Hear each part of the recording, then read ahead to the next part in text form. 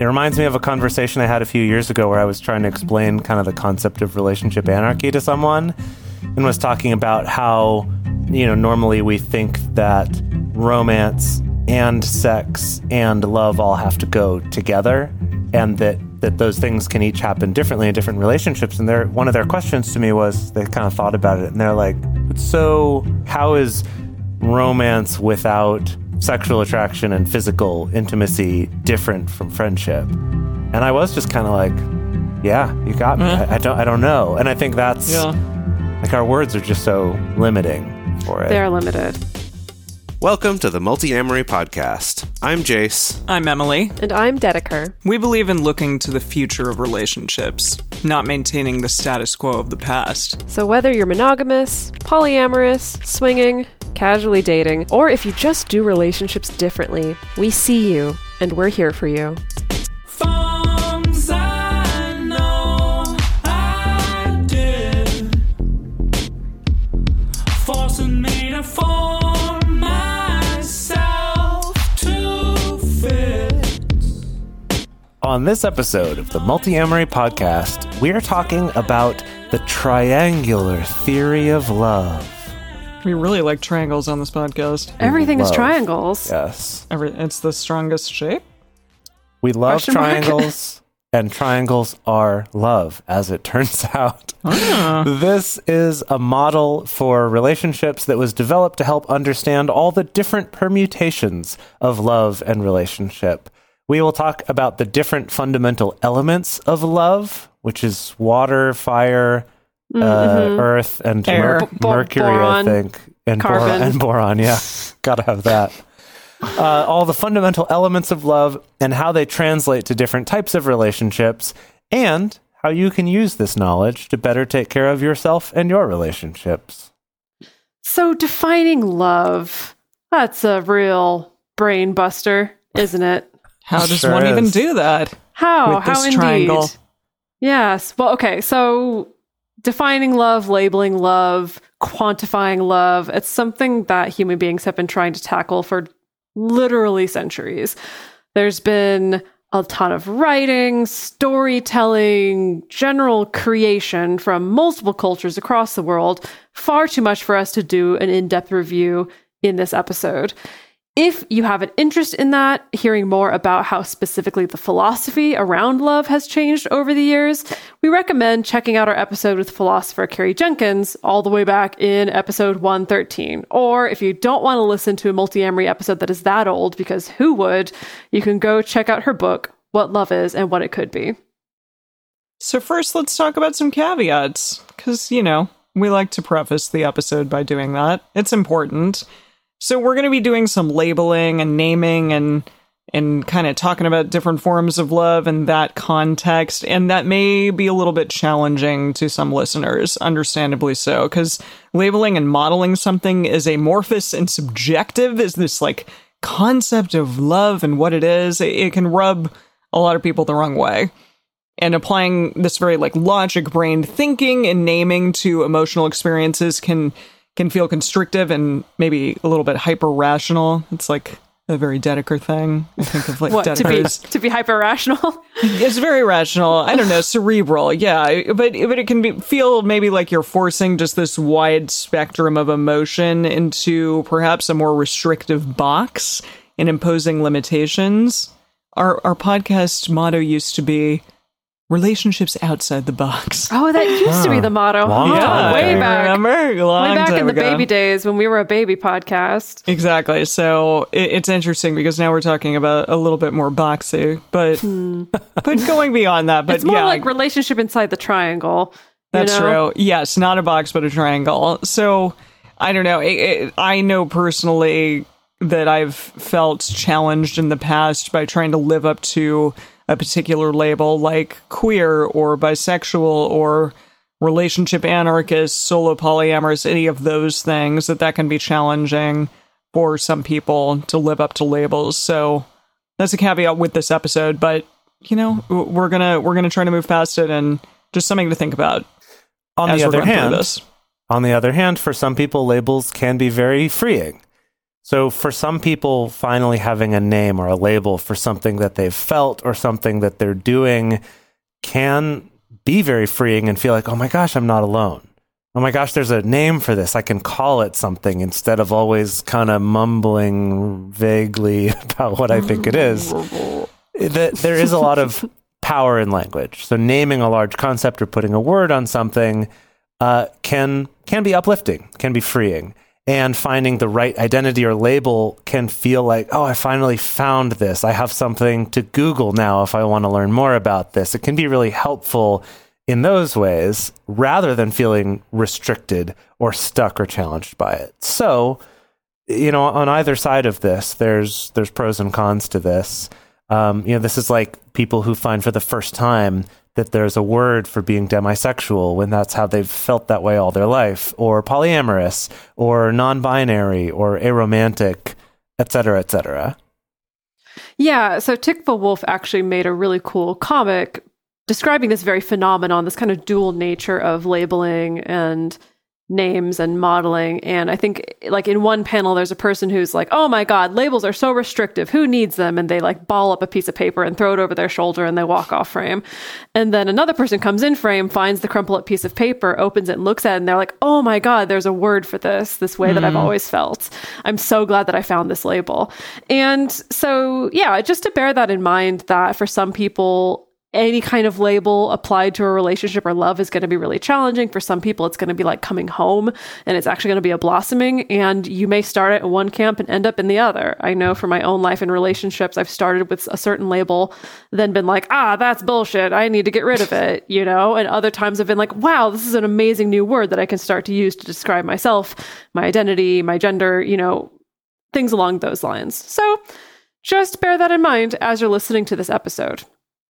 So triangles, right? Oh, Am I yeah, right? back to Well, triangles. yeah. Great. We love triangles. Isosceles, scalene, right yeah. triangle. Do y'all have what a are the favorite top? type of triangle? Well, what are the hits? What are like the top triangles that you're a fan of? The Triforce of communication. That's Yeah, probably that's a my good favorite one. triangle. That's a Well, good I one. think that the Triforce is an example of an equilateral triangle. Oh, yes, you're right. You're right. Yes, you're right.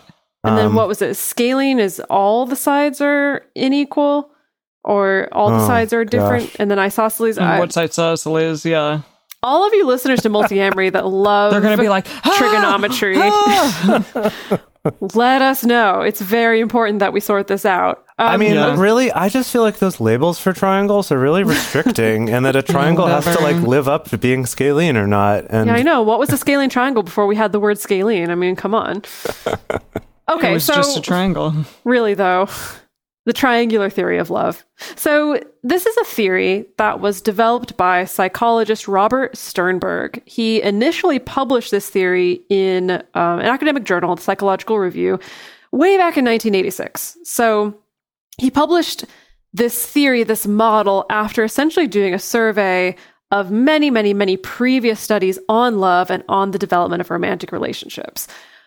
I read through his entire 1986 paper. As a matter of Wow. fact, I read through so many studies as a preparation for this episode, so many so that all y'all don't have to, so you're welcome. Thank you. yeah, And thanks. I'm going to start you out with a super brief overview of the triangular theory of love. So basically, if you imagine a triangle-shaped shape, Uh-huh. if you will. You mean a triangle. Yeah. And Now, what kind of triangle is this? Isosceles or scalene? We're gonna start out- Equilateral. What? we're going to start out imagining an equilateral triangle. Okay. Thank you. Okay. But cool, it doesn't cool, necessarily have to stay that way. But for now, we're going to start out there. Okay. So essentially, there's 3 different factors or scales or elements of love that kind of correspond to each point of the triangle. So one of those factors is intimacy. So feelings of attachment, of closeness, of bonding, of familiarity with someone. The second point on the triangle is passion, or feelings of enthusiasm, physical and emotional arousal, or attraction or longing for somebody. And then the third point on the triangle is commitment, which is the decision to stay in a relationship with someone, the decision to move toward future goals with someone. And also, this is interesting. This is in Sternberg's words, the decision that you love the other person, which makes it sound like, do you decide that or not? But I think I don't know if it's like you decide whether or not you actually love someone, but almost kind of like the realization of like, yes, I love this person and I'm going to commit to them. That's kind of what commitment's all about in this model. Maybe it's like that deciding that I'm going to use the word love instead of liking or being attracted to or being into or something. Yeah, or that maybe makes sense. It's just like the decision to stay with the person all the time. Like, or the decision to continue being in a relationship with that person, which is a decision that you make every day. Right. That you're in a relationship with kind of them. that decision to be intentional in this. Yeah. Right. Okay. So intimacy means not like physical intimacy. That's more about feeling close and understanding and bonding. And then passion is the one attachment. that's more physical and potentially. attraction and It can be stuff. physical Okay. and emotional, but it's kind of like there's this high affect, this high vibration, even though that makes it sound super hippy dippy. love it. But Okay. but like attraction, high emotion, physical arousal, and attraction, things like that. Right. Okay. And then commitment. Got it. So those are the Yes, three: you got intimacy, passion, and commitment, or the IPC triangle. Sure, something like There you that. Oh, yeah, he's making it our own. I know he's doing the Here it Jace goes. thing. Here it goes. It's called the All right. Triforce of Love. It's the PIC Triforce of Love. I don't think we can use the word Multi-amory. Triforce again. That's already a thing that we've made. Okay. All right, so let's talk a little bit about this triangle. So, according to Sternberg, the amount of love one experiences depends on the absolute strength of these three components, and the type of love one experiences depends on the strength relative to each other. Yeah, so that's maybe a little confusing right out the gate. And it's easiest, I find, to talk about this with examples. Sternberg himself in his studies came up with kind of specific examples of how this may play out in real life that we're going to go over. Yeah, and this is not a complete list, and bear in mind that the naming and labeling are from Sternberg, and they can be improved upon. Maybe Jace is about to try to improve upon I was them. just going to say, let's try to improve them as we go. Okay. This first one already is like, okay. The first one is liking / friendship. I like you maybe a little bit. High intimacy, low passion, low commitment. Yeah. So the idea being there's a person that I feel very close to, very attached to, but maybe I don't feel a big Like I physical wanna or bone 'em. emotional draw. I don't feel like I want to bone them. And I'm also not necessarily making future plans with them. And so maybe Okay. it's a close friendship. Oh Of some boy, kind. this next one. So, but then Yes. to go back to the first part of what Emily said before, that the amount of love is the absolute strength of all of it, and the type is relative to each other. So this list we're going through is describing the type based on them relative to each other. But as we all know, with like friendships that might fall into this sort of category, there can be, much closer ones and less close ones. So I guess that's like the magnitude versus the type or the shape of the triangle, perhaps. Yes. The size of the triangle and the shape of the triangle. Exactly. There you go. Number 2, empty love. High commitment, low passion, low intimacy. So something like, this is according to Sternberg, a loveless, sexless marriage. Well, Or I think it calls to mind like our stereotypical image of the loveless, sexless marriage, where it's like, yeah, we're committed we're to each staying together other. for the kids. Maybe it could be that, or for whatever reason, really. But maybe we've drifted apart and we're not really attracted to each other anymore. Or possibly an estranged co-parenting relationship or certain friendships. Yeah, so this is the thing interesting. again, is that like Sternberg calls this empty love, but again, something that's high commitment but low passion and low intimacy also could be just a friendship. Like maybe you're deciding to co-parent with a friend, for instance, even though you don't feel necessarily, I don't know, I think the thing is that it's like this could be a wide variety of potential relationships. Yeah, low intimacy, though, is the caveat Yeah, that's there, true. in my Yeah, opinion. maybe not as much friend there, but I was thinking that this could be an ideal business partner. Oh yeah, where, like, we that's have true. high commitment to each other, even though we're not super entwined in each other's lives and we're not boning each other. This could be an ideal business partner, actually. Yeah, yeah, that's true. Or like an ideal workout buddy, or, you know, any number of things. I could see this being a great relationship rather than empty love. Come on, Sternberg.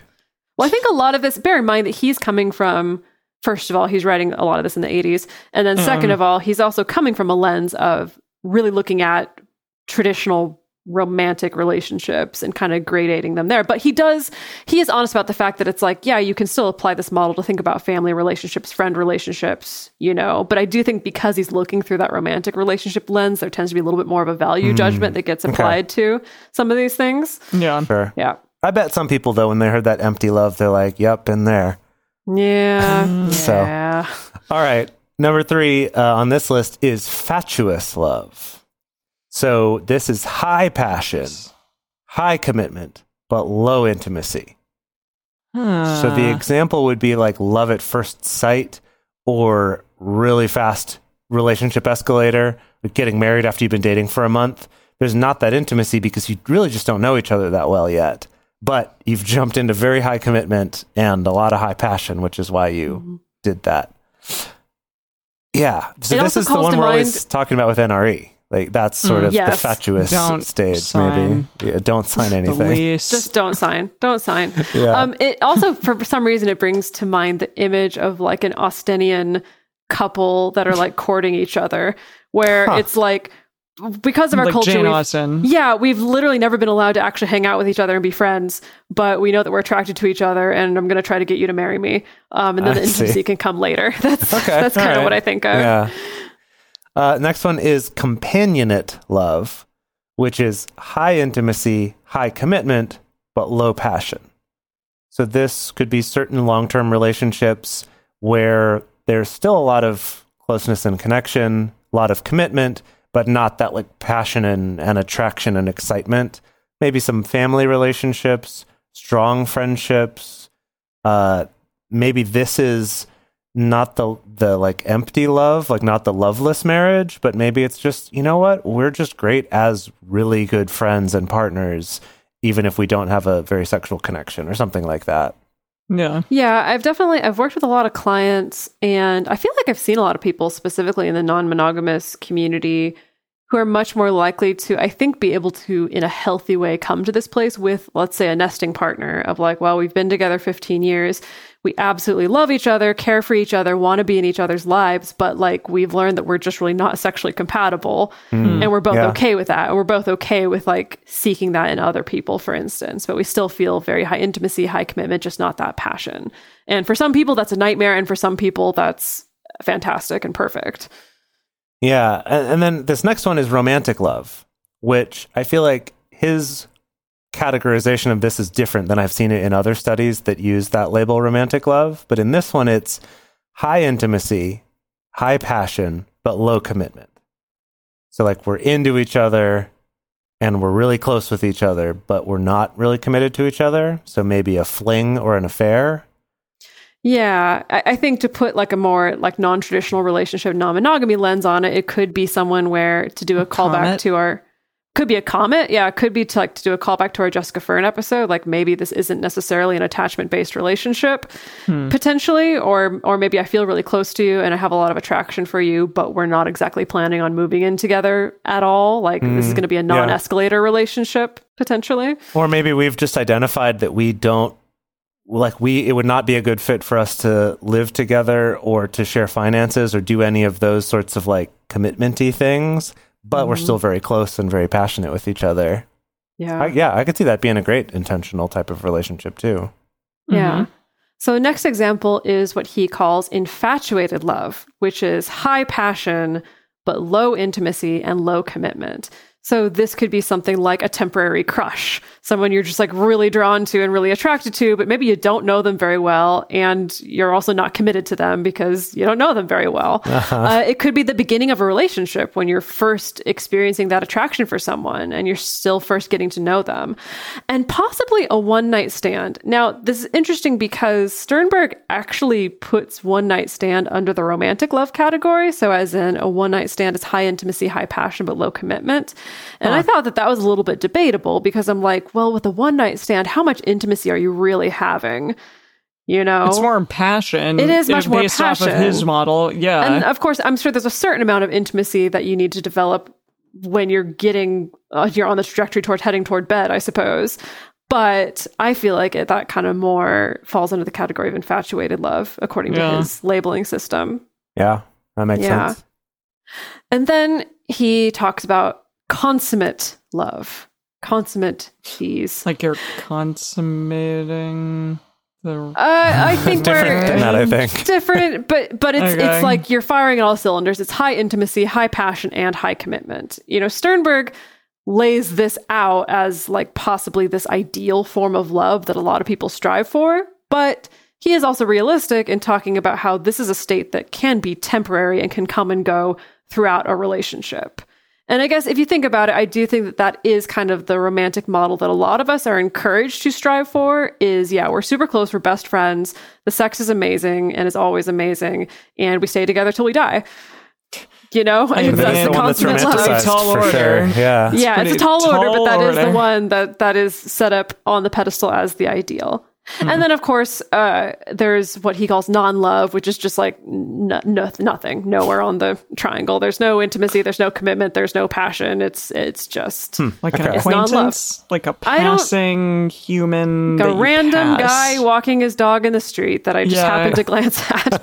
I mean, even I think about some of my coworkers and I'm like, you're cool, but that's it. Like, that's it. Yeah. I don't know if I'd go past that with them. So interesting. Yeah. Well, Yeah, this so was okay. fun. Emily. This was a fun, like, well, just kind of looking at it and being like, okay, if I'm gonna look at this model and truly take my relationships in my life and like stick them in these categories, where would each of those relationships go? What do you think? Oh goodness, I don't know. Well- I mean, we have pretty high commitment We do have high commitment. high intimacy. We do have high intimacy. and low passion, I guess. So We're companionate not really doing love? it. It's No. pretty companionate Yeah, they were / Yeah. businessy. A companionate podcast. So I'd Well, say we that- always yeah. I mean, I always describe us ourselves as like co-parents, Mm-hmm. like intentional co-parents of a podcast baby. yeah. Uh-huh. Yeah. So probably a lot of like very close friends, I feel, fall under that category. Yeah. I mean, no, that makes a lot of well, sense. Although we like have high commitment because we also like own a business together, so that's that's like a high level of something. Whereas some friends, I mean, the commitment is just to like hang out or see each other or like be in each other's lives in some way, Right. but not necessarily all the time. Like we have to be. Yeah, and that's actually something worth pointing out here, that for the one that he labels as liking / friendship is that like high NMC, we're very close, but we're low passion, low commitment. And something that, we talk about on this show a lot is this idea of romantic relationships aren't the only relationships that we can be intentional about and that we can be committed to, and that's not generally the way society teaches us to think about relationships. But it's interesting that in his model, that's the friendship, is the intimacy, but no commitment and no passion. And then his companionate love is the one that's got the commitment and intimacy, but low passion, which is just kind of this like, well, we're in this family type relationship, or maybe we're in this kind of sexless marriage or something, but we still care about each other, or maybe we're co-parenting. But I think that very much falls into that idea of like an intentional friendship, one that you actually are putting intention and commitment into, which is a cool thing. I like that. Well, this definitely, I think, calls back to our Chosen Family episode a little bit as well, because it calls up some questions around our definition of commitment. Yeah. Because now I know a lot of people who, in a very Chosen Family kind of way, have decided like, yeah, this is going to be my person. They're a friend. We're not having sex. We're not doing the traditional coupley thing, but like this friend is the person who is going to be there for me if I get sick. And I'm going to be there for them if they get sick. And we have plans of buying a home together, and so that brings in this sense of very intentional commitment and intentional commitment toward future goals, even if we're not looking like a traditional couple by any means. Yeah. Yeah. I love that. And it just This reminds me, my last thought before we move on to the second half of this episode was, it reminds me of a conversation I had a few years ago where I was trying to explain kind of the concept of relationship anarchy to someone, and was talking about how, normally we think that romance and sex and love all have to go together, and that those things can each happen differently in different relationships. And one of their questions to me was, they kind of thought about it, and they're like, but so what's the difference between, like, how is romance without sex different from just love? And it was kind of I thought it was different from friendship. Yeah, or different Wasn't from that like the question? friendship love. Yeah. Maybe I should use that term better. They're like, how is romance without sexual attraction and physical intimacy different from friendship? And I was just kind of like, yeah, you got me. I don't know. And I think that's like, our words are just so limiting for it. They're limited. So this is kind of a neat way of looking at that, maybe redefining how we look at those types of, like how we look at labeling or describing those things. Yeah, and I would really encourage people out there listening to not necessarily get hung up on like the labels that Sternberg himself put on these things or the values that he put on these things, because again, like the empty love one, the high commitment, low passion, low intimacy could be a wonderful relationship if that's what's appropriate and that's what these two people want. And what he calls the consummate love, this ideal of high intimacy, high passion, high commitment, you could have all of those things and it could still be a toxic, shitty relationship. Totally.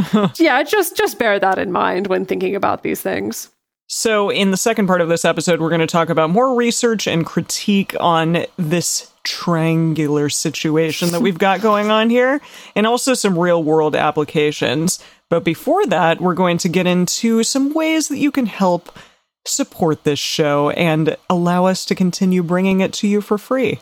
Hey guys, it is Ryan. I'm not sure if you know this about me, but I'm a bit of a fun fanatic when I can. I like to work, but I like fun too. It's a thing. And now the truth is out there. I can tell you about my favorite place to have fun. Chumba Casino. They have hundreds of social casino style games to choose from with new games released each week. You can play for free anytime, anywhere. And each day brings a new chance to collect daily bonuses. So join me in the fun. Sign up now at ChumbaCasino.com. No purchase necessary. VGW Group. Void where prohibited by law. See terms and conditions. 18+. For a long time now, we've been fans of AdamandEve.com for getting sex toys or lingerie or accessories, things like that. It's just a fantastic resource with a huge selection. And now, not only do we have a fantastic offer, but we also have a promo code that will work on AdamMail.com and EvesToys.com, which are their sites specifically for LGBTQ audiences. And our code is fantastic. It's 50% off of almost any item in the store and free discreet shipping when you use our code MULTI. Yes, we love AdamandEve.com and have for years. They are our oldest and longest sponsor, and they just keep on giving great gifts to us and to our listeners. You can bring more pleasure and satisfaction into your bedroom by going to AdamandEve.com, AdamMail.com, or EvesToys.com and select any one item. It can be, an adventurous new toy or anything you desire, something fun, something sexy, whatever sounds good. So just enter offer code MULTI at checkout and you'll get 50% off almost any item plus free shipping. That's MULTI, M-U-L-T-I, at AdamandEve.com, AdamMail.com, or EvesToys.com.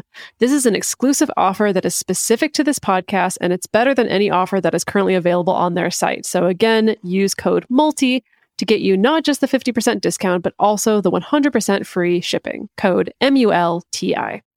So some of you out there are listening to all this and thinking, oh my gosh, wow, that makes so many things in my life and my past relationships and my present relationship make sense now. And some of you out there are listening to this and thinking, this is a load of horse shit and I hate it. I hate labels. Caca. I hate triangles. Now, to both of you, The worst. I have good news. Because other researchers seem to agree, the theory and the model has mixed support. Both a fair number of people who seem to agree with it and support it, and the opposite from other researchers who also study love and relationships. Yeah. So the first critique is something that we've heard a lot, and that we mention a lot on the show, is that it studies presumably monogamous heterosexual couples. And the other big critique that comes up a lot in studies about love and sex and relationships is that almost all of the data comes from studies of college students, which just really limits things like not only the age of the people being studied, but also things like their socioeconomic background and their race and things like that, just based on how higher education is already skewed in those areas. Researchers Michelle Acker and Mark Davis studied an older skewing sample of respondents in order to address this. Thank goodness. We need some people other than those college students. And Sternberg himself would go on to repeat his study with a sample that had a much wider age range. I'm glad that they did that. He should have done that. And in his repeated studies, he even came to the conclusion that the data is generally, but not completely, supportive of his triangular theory of love. He came to the conclusion that ultimately his model would probably be best combined with other models, such as attachment theory, our favorite, in order to present the most robust account of the complexity of love. That's good. I mean, don't just take one thing and say, this is it, this is the end all do all, this is what love is. Because I appreciated that. Like I think a true researcher should, you know, being open and honest about the fact that there's a lot to support this, but it's also not 100% airtight, and that this is probably best served by also roping in things like attachment theory to fully understand all the moving pieces of love. So let this be a lesson that if anyone out there is trying to sell you on this is 100% accurate or this science 100% proves this, it ain't.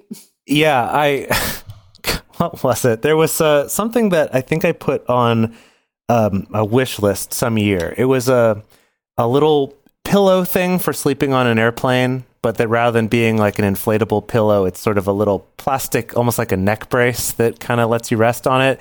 And anyway, I sent this wish list with this item on it to my dad, and he wrote back to me and he was like, oh, well, it says on the box that it's scientifically proven to do whatever.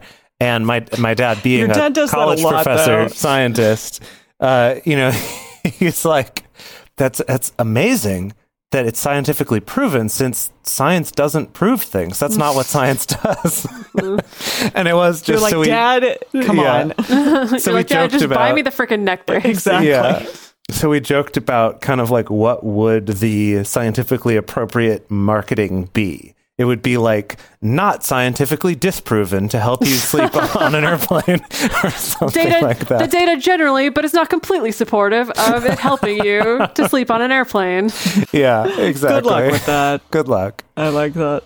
Another critique of Sternberg's studies was that they were all American subjects, but this in 2020 was remedied by a study that was looking internationally. So this is a 2020 study published in the Journal of Sex Research by a multinational team of 115 researchers. Wow. Literally, if you have like a word count or a page count for a research paper, and you put this in there, you will instantly hit your word count, because the citation for this has 115 names in it.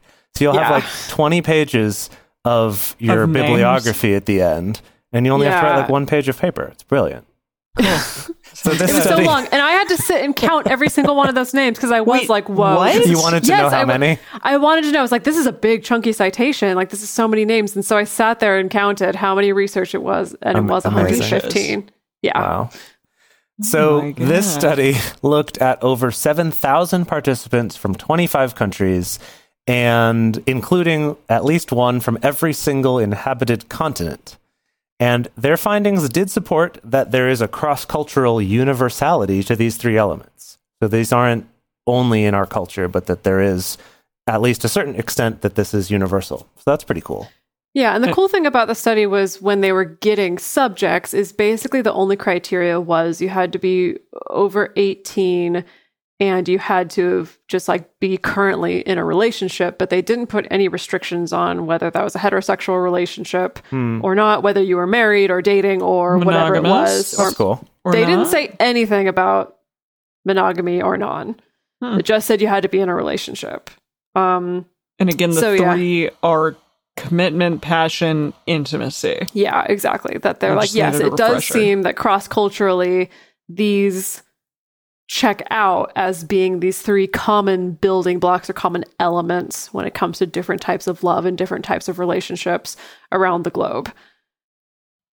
And they did say that, they collected a lot of data about socioeconomic status and work and family of origin and stuff like that, but they didn't really like crunch any of that data or like mine any of that data necessarily. They were suggesting and say that this is a place that future researchers could look, though, to look at some of these things. Right, to like look at that data and try to find other correlations and things like that. Yes. Yeah, that's cool.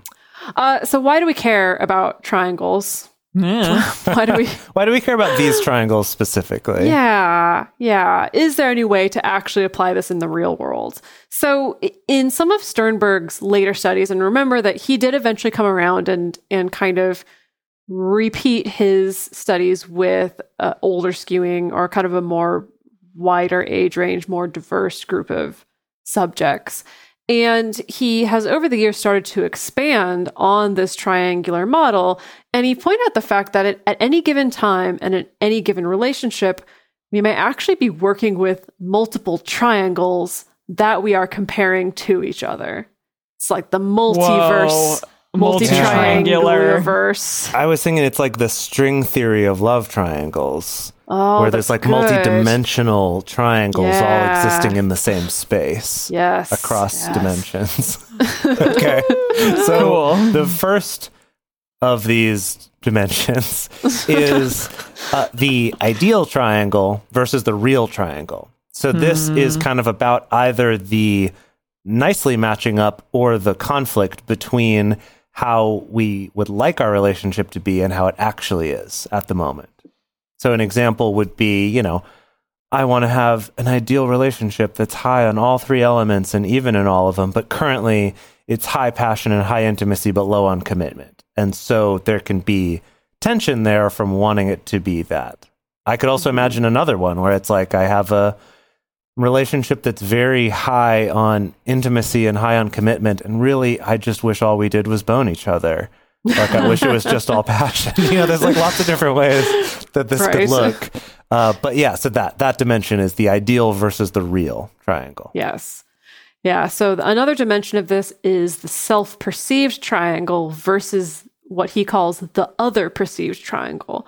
So as in how I perceive the relationship versus how my partner perceives the relationship. So maybe the way I perceive the relationship is, I think we're super high in intimacy. Like we know each other so well. We're so closely attached. We're best friends. But maybe the way my partner perceives it is differently. Maybe the way they perceive it is like, I don't feel like my partner knows me very well at all. Yeah. How about this dimension? The feelings triangle versus the action triangle. So how we feel in the relationship versus what actions we take in the relationship. So, for example, you might feel super committed to your partner, but in reality, you actually drop the ball all the time. You don't demonstrate your commitment in effective ways. You choose to be a flaky. I don't know. Something like that. So, Right. okay. Yeah. The challenges here are that these are all like trouble ruin dimensions. Trouble is Well, ruin. the examples we gave, from the That's examples true. we gave, it can sound not great.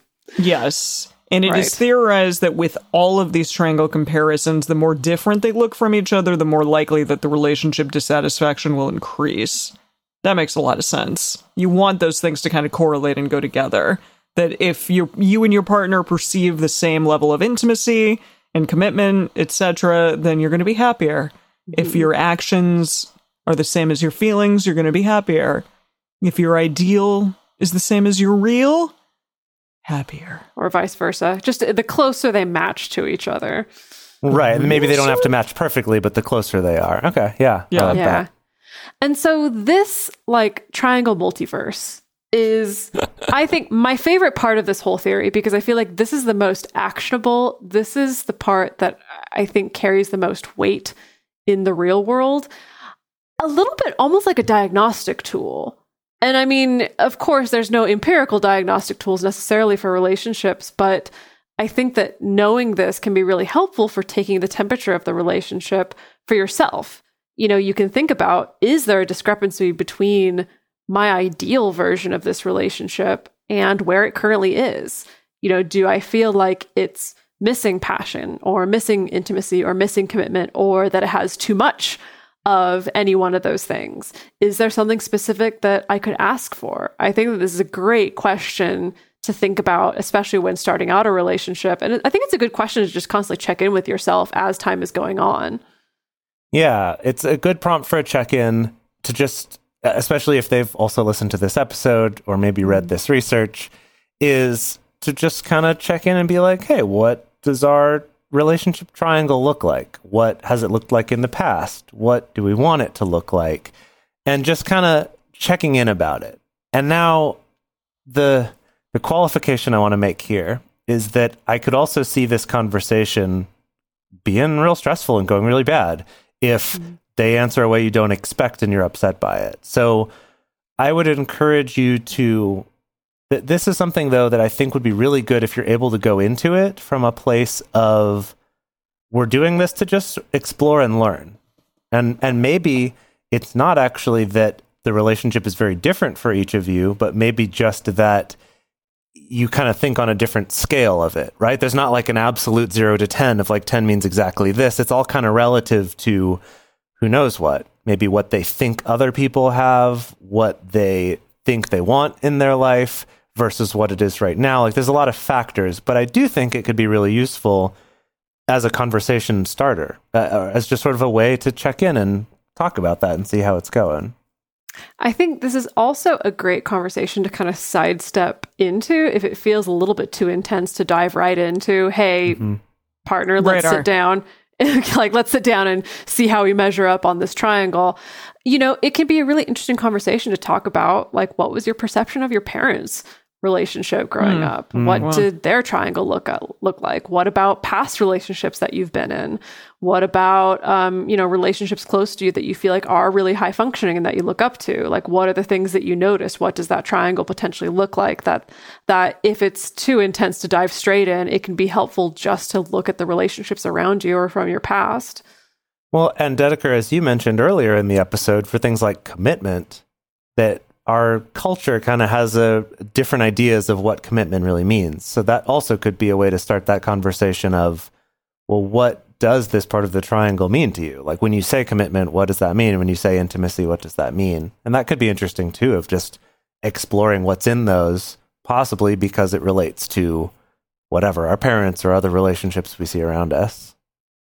And if the two of you have differing opinions on what your relationship looks like and what your triangle looks like, then you can ask and sort of cultivate, like, how can I express my intimacy or my passion for you or my commitment to you in a way that you would feel as though this is something that you're getting from me. This is something that is more along the lines of like how you want this relationship to look. And vice versa, what are the things that my partner can do in order to kind of move the relationship in the direction where the two of you have more of a melding of the minds? Yeah. As it were. Yeah. Something we've mentioned before on the show, but that we wanted to recommend again, is the book 8 Dates by the Gottmans.